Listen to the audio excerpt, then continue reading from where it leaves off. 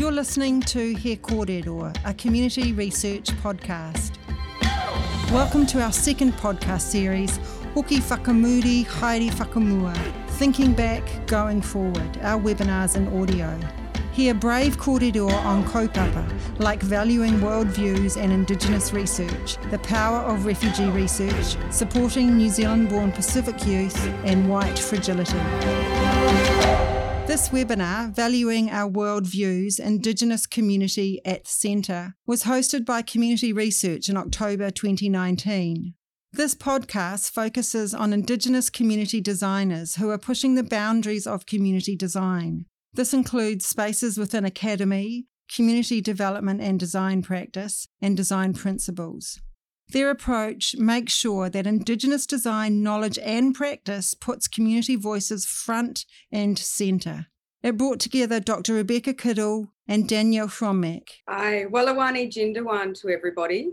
I'm a Budawang woman of the Yuin Nation, which is on the south coast of New South Wales. And I'd like to start, of course, by acknowledging all elders, past, present and emerging, and to express my gratitude for the teachings and knowledge that knowledge holders and elders and people who work with country and know culture have shared with me.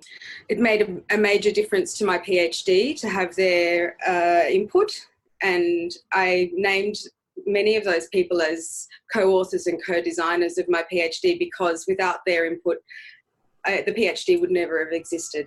I'm here on Gadigal lands, which is in Sydney, and the Budawang down the south coast is where my mob are from.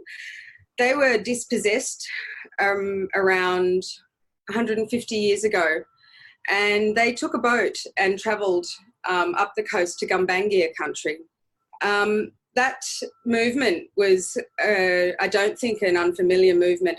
My mob have been moving up and down that coast for a very long time. I grew up mostly in Bundjalung country, so there's a songline that exists all the way up and down the coast of New South Wales, and people and stories and knowledges have travelled that songline for a very long time. I'm going to talk today a little bit about, actually, in a way, quite a small part of my PhD, but it turned into a major impact for my PhD because it changed everything about how the PhD was understood and why I did it like I did, and how I managed working with my family and extended kin networks and community. It came about as due to an experience that I had in actually a museum, and it turned into a collaborative work with my colleague Sophie Herbert, who works at UTS Library. She and I have a very lovely relationship. So when I had this unusual experience in the museum, I was able to speak to her and say, this weird thing happened and I don't know what to make of that, but we have to do something. And she could see the opportunity in that.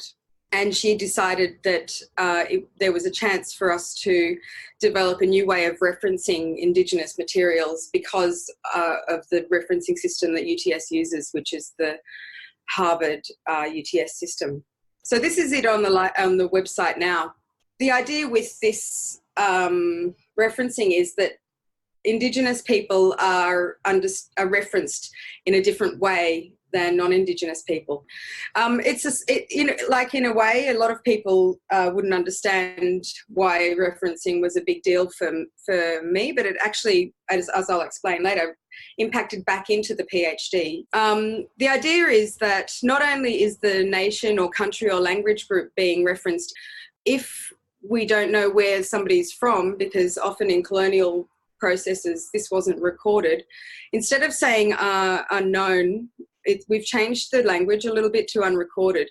This is because so often when Indigenous articles and objects were taken or removed or dug up from country, it was the person who dug it up or took it or removed it whose name is recorded, and not the people or the person or the country or even the group from which it comes. It's a small change in language, but the idea is that the language starts people to think a little bit differently about how these colonial processes have impacted First Peoples, even in a small way of referencing. I want to talk a bit about how that actually went into my PhD, because I was developing it as I was doing my PhD, so it effectively formed how certain parts of my PhD were being done. And the title is The Re-Indigenisation of Space, Weaving Narratives of Resistance to Embed Nura, Country in Design. Nura is the word for country in Darugha language, which is the language my ancestors spoke. Aboriginal people have always known, loved, dreamt, narrated, used and occupied our spaces. And I wanted to readdress an unbalance that was happening that I was reading, where there was non-Indigenous people speaking for Indigenous people about land, space and country. And I felt quite uncomfortable about that and wanted to address that unbalance. Of course, to do that, I had to find Indigenous people speaking about these things. And this regularly meant not being in my own discipline, because it's a discipline with a dearth of information.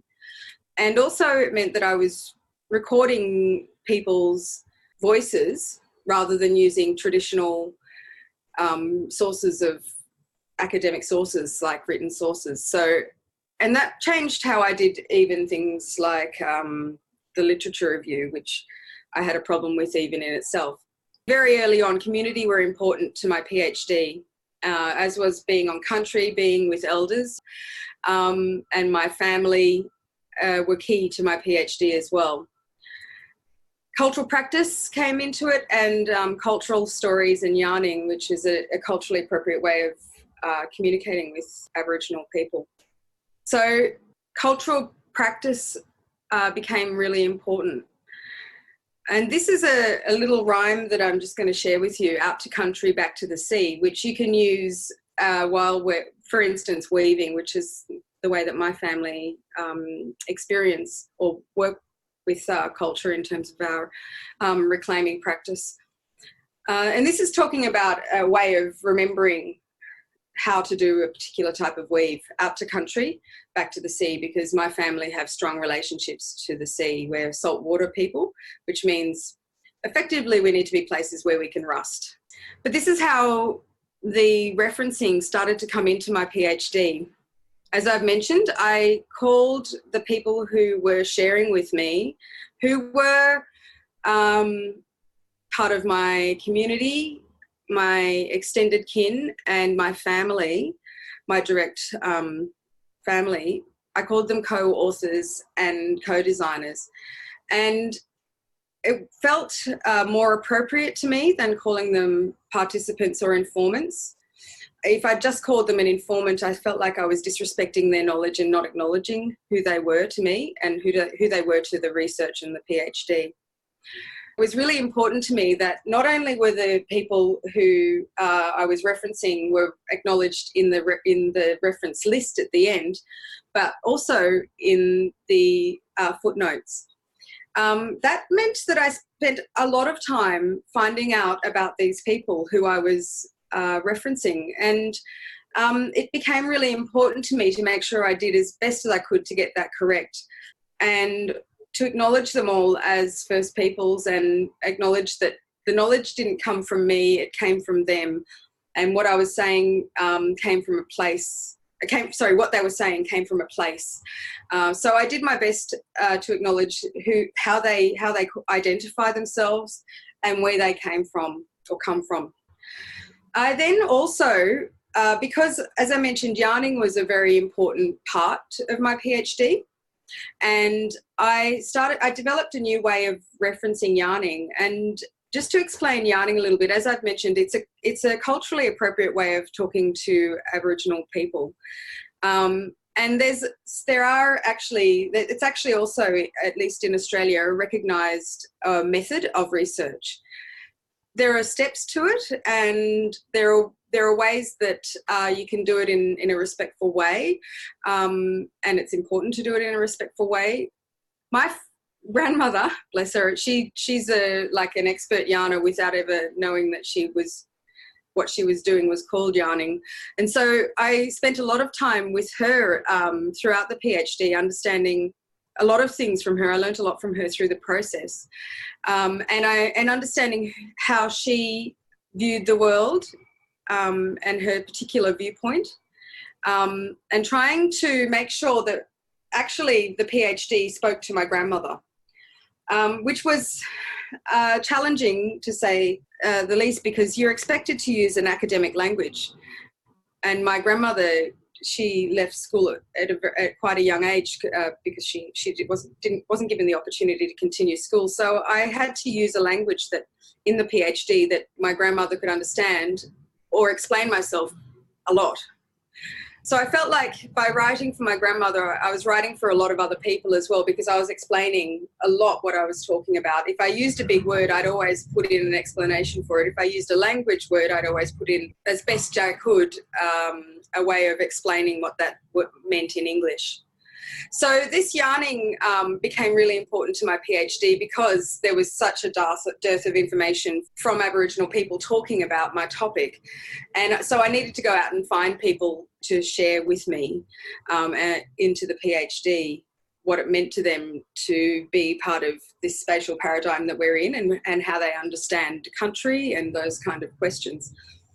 And I felt like just calling it an interview was disrespectful to that process. So I developed also a way of referencing yarning that include the yarns and their place of location, where we recorded that yarn, and what date. So it did change how I responded to a lot of things by doing this type of referencing. I'm just going to talk briefly as well, because as I mentioned earlier, the out to country, back to the sea comes back in here. The end result of my PhD was that I developed or named up, I prefer to call it, some methods of cultural and spatial practice. These methods that I'm going to very, very, very briefly talk to you about, they are things that I've used in my practices without knowing I was using them until I examined them. And then I had to examine, of course, where they came from in terms of where they came from in me, so that I knew how to use them. And it came through, largely they came through my family, through extended kin networks, and people who were sharing through with me in my PhD. So just to explain what this means, the resilience, resistance, relationality and reclamation, these were my ways of understanding decolonisation. These were the words that I was choosing to engage with, amongst others, of course. And these words are related to narratives and stories that the co-designers and co-authors of the PhD shared with me throughout the course of the PhD. And so what I was trying to do was demonstrate how, in very small ways, particularly Aboriginal women, because that's the group I was wanting to work with, and in the end, their voices just became too loud for me to ignore, and their stories became too strong to ignore. So these were the ideas that were coming, or the themes that were coming through their stories. I related the stories and those narratives to the process or the methods. So the first one is a making yarning process. This is a method of using dialogue to lead practice. It's relating, of course, to yarning, which I've described a little bit about. But it's also asking you to make while you yarn. And what happens is that the conversation and the thought processes and the dialogue gets captured into whatever you're making.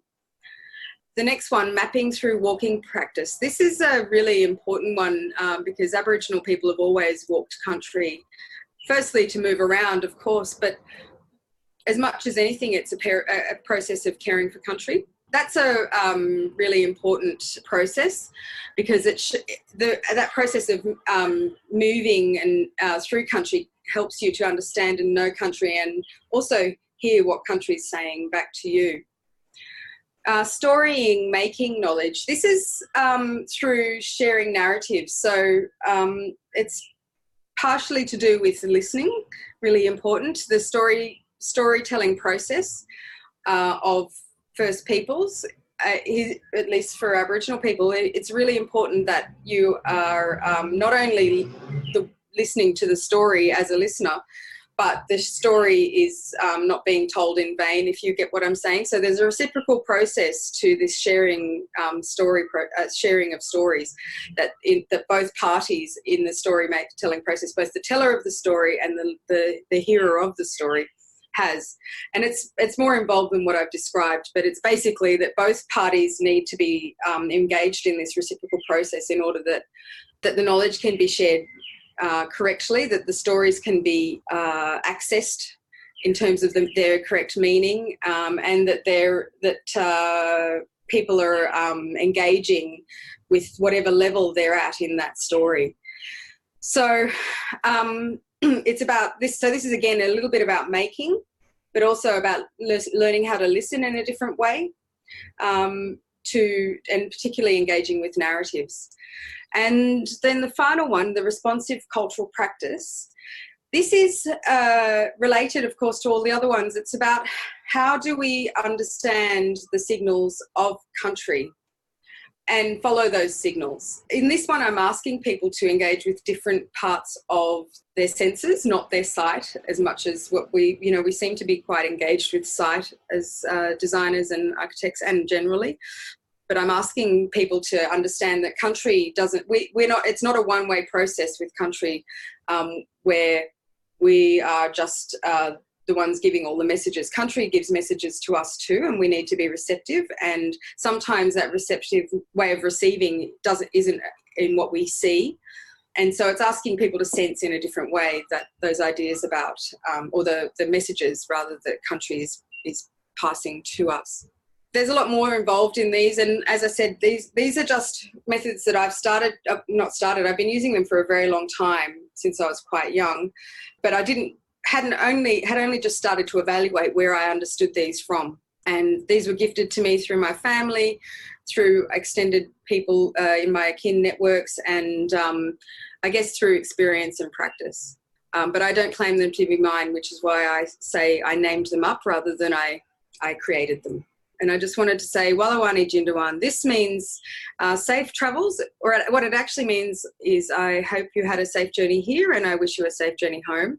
And that's from Dorriga, which is on the south coast. Thank you so much. You're listening to He Kōrero, a community research podcast, hosted by Dr. Rebecca Kiddle and Danièle Hromek. Yeah, so I thought I would talk a bit about a project that we've been working on called Imagining Decolonised Cities. So I do have a slightly odd background, I guess, and I've actually just recently moved to the architecture school, so I am no longer in environmental studies. But having worked in an environmental geography type department and now moving into an architecture school, it's really kind of, I guess, signaled to me the different ways people think about space particularly, and the ways in which people understand power relationships in space. And unfortunately, many designers don't that well. So my work is particularly interested in the politics of space production and how the kind of colonial project hasn't really created the kind of form that supports the way Māori whānau, iwi, hapu want to live lives. I thought I'd start by just reading out just a couple of paragraphs from a keynote speech by Ani Makaere. So it's actually the proceedings of a hui that happened a few years ago, and there's a whole lot of amazing written chapters that speak to the idea of kaupapa Māori research.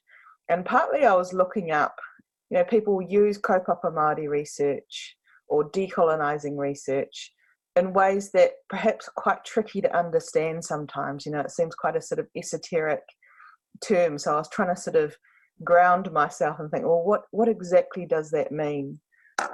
So I'll read a little bit and then we'll explore that. Okay. So she says, during my early years as an academic, the racism and colonialism I encountered in the university system came as a shock. I had not realised that educated people were capable of being so ignorant. Our Pākehā colleagues saw no problem with conducting research on Māori, regarding as churlish our disinterest in their findings, and expecting universal acknowledgement as Indigenous experts.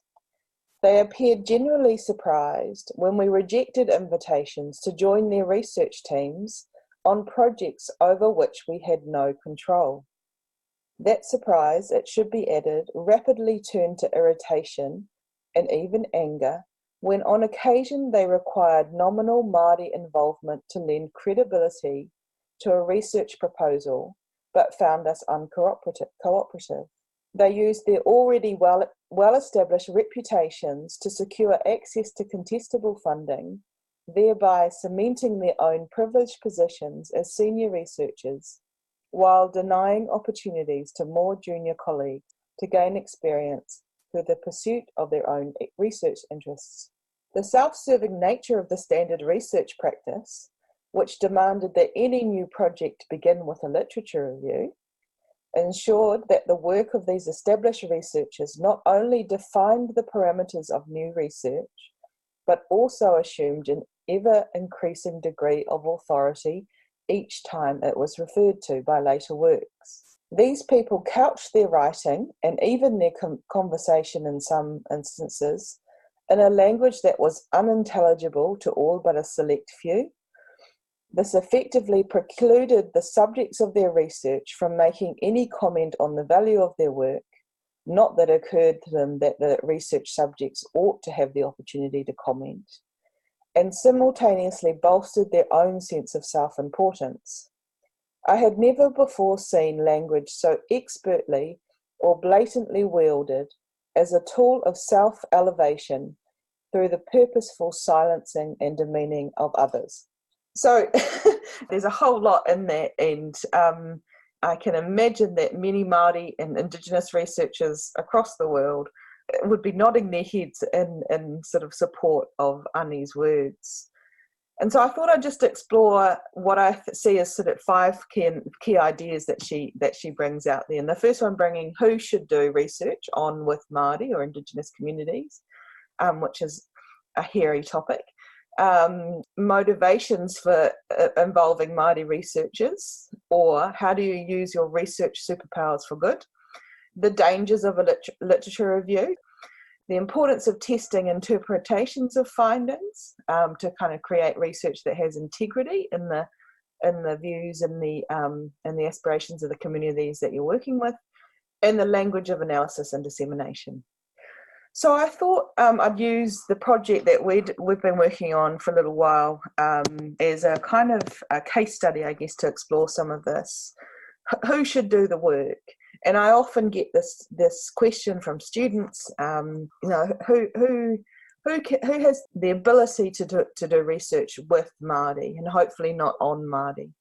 And I guess one of the things we explored when we were doing this Imagining Decolonised Cities project was, what should our research team look like? Firstly, who's responsible for decolonisation?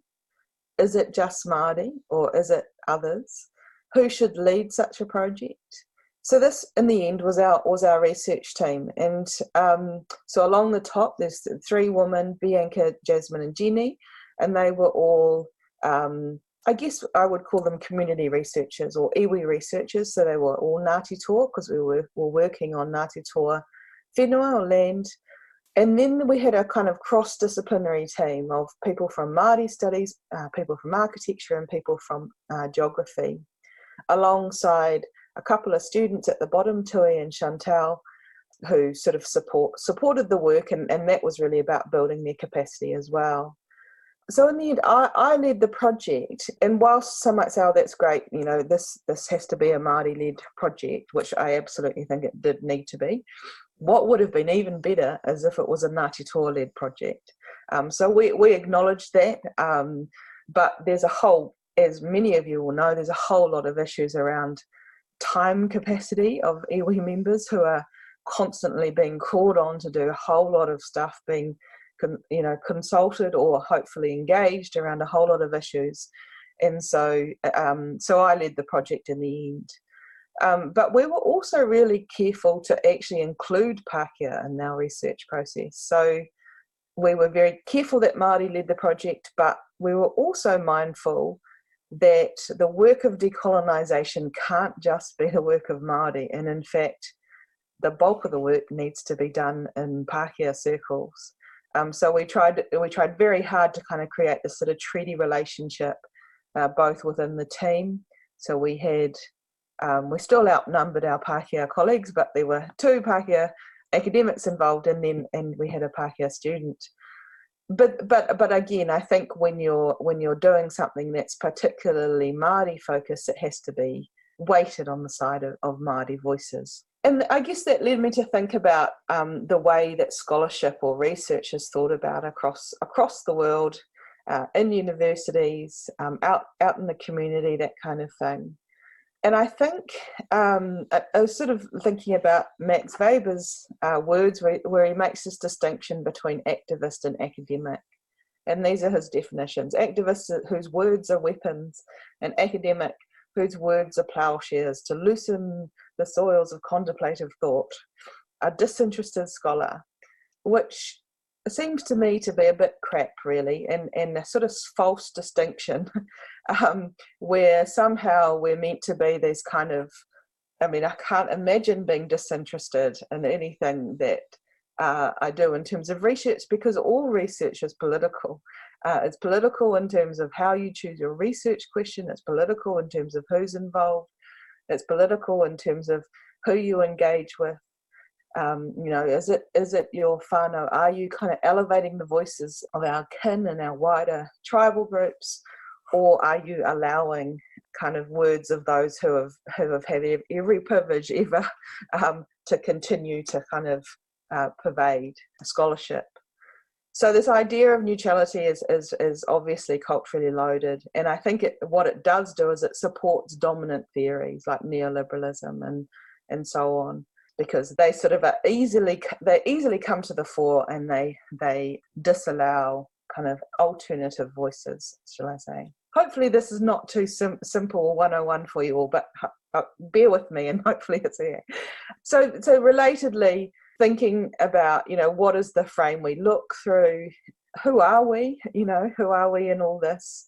And there's a really nice video, if you get time, from Dr. Paparangi Reid, where she's talking about privilege in relation to the researcher, the researched, and trying to move away from very superficial analyses of the reason why Māori have, high prison rates is because, they're bad people, as opposed to thinking, well, hold on, what are the sort of structural kind of underpinnings of colonialism, racism, and privilege and power that have meant that Māori find themselves in those positions, to be simplistic about it. Okay, so second key idea, what are people's motivations? Like being very clear about motivations for being involved in Māori, or involving Māori researchers in projects, or even motivations for doing projects with Māori communities.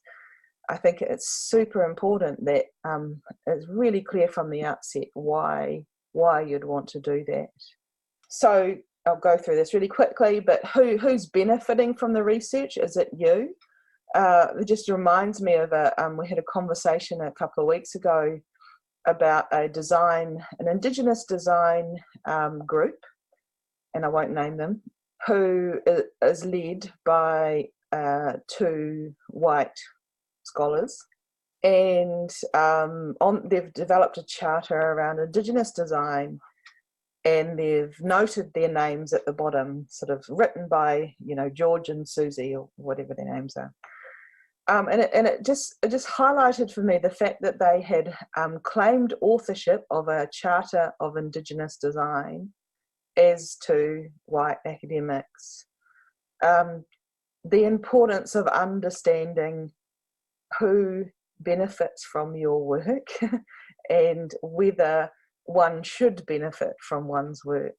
I remember a long time ago talking to Ngā Hoia Taua Kōtuku about a book she had written in collaboration with a whole lot of her sort of research, I'm going to use the word participants, where she had essentially been the pen on the project, but she wanted to acknowledge the mātauranga, or the knowledge that was coming from her community. So she, added a whole lot of people as her co-authors. And that's not very well recognised by the academic institutions that we sit in, unfortunately. Are you in it for the long haul? How do you see yourself developing relationships over the long term with the communities you're working in? And who should set research agendas? So again, I've heard academics like Professor Michelle Thompson-Fawcett talk, where she's, said she tries really hard to be dictated by the community around what her research agenda should be. This is the complete antithesis to the way that most research happens, where we come up with this bright idea as this kind of amazing individual, and we say, okay, I'm going to do this. Okay, who can help me kind of get to my end point? So how do we kind of whakamana or empower the research community to set that agenda, and we kind of go along with that? Just quickly, this sort of connects to ideas of Foucault's ideas about the inextricable link between power and knowledge, where he's talking about the fact that, a lot of kind of Western understandings of science and of knowledge production assume that there's sort of one way of thinking about the world, one truth, as opposed to there may be a whole range of different truths out there. Again, the idea that there's somehow this puzzle of understanding of knowledge, and we're sort of discovering one piece of it, and once we've done that bit, that's done now. There's no other, that's the truth, which I encounter quite a lot in the university. In fact, when I first started at Victoria, I remember being I was asked to give a talk about mātauranga Māori or Māori knowledge and how it might be important for teaching and research. And I got up and I was sort of talking about, the importance of it in terms of kind of, acknowledging knowledge sets that students might be coming to university with, and da-da-da. And this one guy stood up and said, "Excuse me, but there are no other worldviews. There's only one type of science, because science is fundamentally true." So that's a very strongly held tenet of a lot of, particularly the sciences, I have to say, which I think we need to combat. So how do we use our research superpowers for good? Well, I would put at the top of the list the promotion of self-determination. If all of our kind of research agenda is how are we supporting self-determination, then in some ways we can't go far from the right path, or the right paths, if we're understanding many right things. So, collaborative and interactive approaches kind of, I think, push us along that right path. Understanding who has control, understanding whoever we are, whatever our backgrounds, we have to be accountable to the people that are involved in our research, accountable into the long term, not just, after you've kind of written your research report.